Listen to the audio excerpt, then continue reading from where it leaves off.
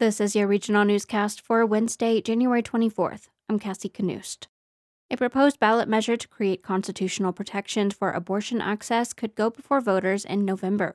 Proposition 89 would amend the state constitution to prohibit state and local governments from infringing on the right to an abortion. Dr. Rebecca Cohen is an OBGYN in Denver. At the measure's campaign launch on Monday, she said Colorado needs to protect itself from the whims of Congress.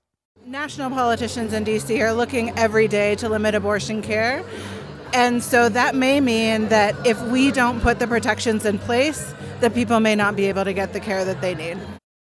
An Ophir-area man's body was discovered Tuesday morning near Waterfall Creek, south of Ophir. The Montrose Daily Press reports that he may have initially survived an avalanche. The man, since identified as Dr. Peter Harrelson, was found dead with evidence of traumatic injury. Local search efforts began when a neighbor reported his absence from a backcountry trip. The preliminary report from the Colorado Avalanche Information Center identified the victim as a snowboarder. Search and rescue teams, helped by a drone and infrared system, located the man's tracks and evidence of an avalanche. Avalanche risk in the area was moderate to considerable. Backcountry enthusiasts are asked to remember to check avalanche forecasts and follow safety measures.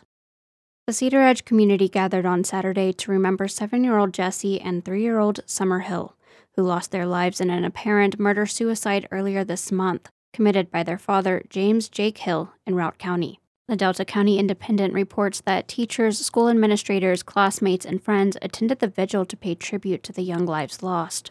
The girl's mother, Tierney K. Miller, said she was surprised to learn of the impact her daughter, Jessi, had on others. 5 candles were lit for those in attendance, one for grief, one for courage, one for memories, love, and hope. People wrote messages on balloons and released them into the sky as a farewell. The family has a GoFundMe set up to help with memorial expenses. Over in Delta, economic reports for the fourth quarter of 2023 are coming in. KVNF's Lisa Young takes a look at the county's numbers from Colorado Mesa University's latest reports. The Delta County labor market has slowed down from both last quarter and last year, according to Dr. Nathan Perry's fourth quarter report for 2024. Delta County has an estimated unemployment rate of 3.67%, while the labor force continues on its downward trend since 2020.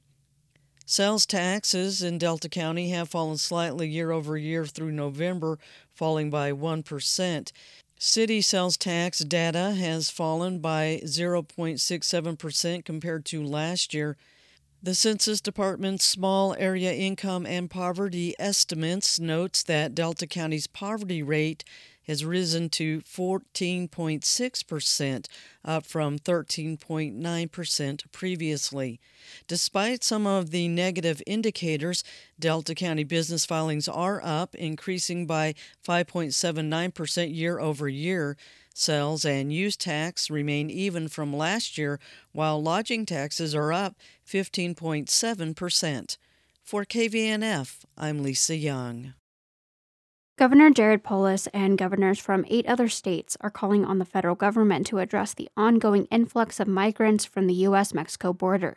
They sent a letter to Congress and the Biden administration this week, urging them to, quote, put political differences aside and get to work on comprehensive immigration reform. They're also asking for more funding for cities and states.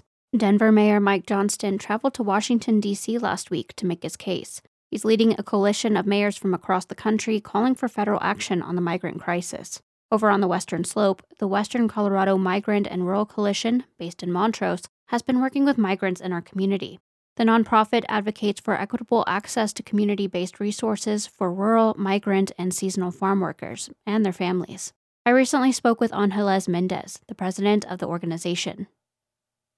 First, Angeles, what does your organization do? My organization pretty much connects the workers with resources in the valley. We advocate for them through seeking health equity and also help them navigate that healthcare system. And so how is the current conversation around immigration on federal and state levels impacting the migrant community here? Is that something you can speak to? Not necessarily, but I feel like now more and more we are relying on the H-2A visa program. In a way it is, and it's not hurting our country. And the way I see this is because we do have people that should be doing this job but refuse to do this job. So we give them to workers that have to come from other countries to do the job for us. And sometimes we don't pay them what we would pay somebody that lives here year-round. And maybe this is something you can speak to as well. Denver's currently sheltering about 4,500 migrants. In the past year, about 37,000. And I understand they're moving to mountain communities. They think that there's jobs out there, but the infrastructure may not support it. So I was wondering, how does this impact your organization, or does it? What does that look like for you? Well, so far we have seen very influx of migrants coming in, mostly because the majority of them are from Venezuela. And the weather does not allow them to acclimate yet, because the country where they're from, it's a warmer weather, considering that right now they're here in January. So they're thinking they can come, but, assimilate to what we got going on weather-wise. It's very tough. So I haven't seen very many. And the ones that I have seen are families that are choosing to rather work in construction than work in that, agricultural industry. What do you think are some of the biggest misconceptions people have about migrant workers? Not all of them are illegal. And the ones that are, they are like, well, why don't we deport them? The thing is that immigration, ICE, they know where the illegal people are. They know, they just are not going to come get them, because guess what? We're not going to have workers to do this work. That's the truth. Is like they know where they are. There's a lot of people that left their work. They weren't doing it. And a lot of people talk big, like, oh, I can step it up. But can you really step it up earning, lower than the federal wage is? Can you support your family on that? Can you support your family on $12.50? Not really. There's those scenarios where by law they need to pay them the federal wage. However, there is those people that are undocumented. The employer knows they are undocumented, and they pay them sometimes less than the minimum. I know people that sometimes go to work starting at $10 an hour because maybe they are beginners, or maybe they just $11 an hour, maybe $12.50 an hour, because they know they're undocumented and they have no voice. So labor trafficking began. You can hear more from Angeles Mendez on Local Motion this evening at 6 p.m. on KVNF. Local Motion airs every Wednesday and Saturday here on KVNF, your mountain-grown community radio. And this wraps our regional newscast for today. I'm Cassie Knust. As always, you can email in story ideas, feedback, and questions to news@kvnf.org. We appreciate your support of local community radio news. Your donation keeps us on the air and ensures KVNF will always be an independent source of information in Western Colorado. Learn more about ways to get involved at kvnf.org.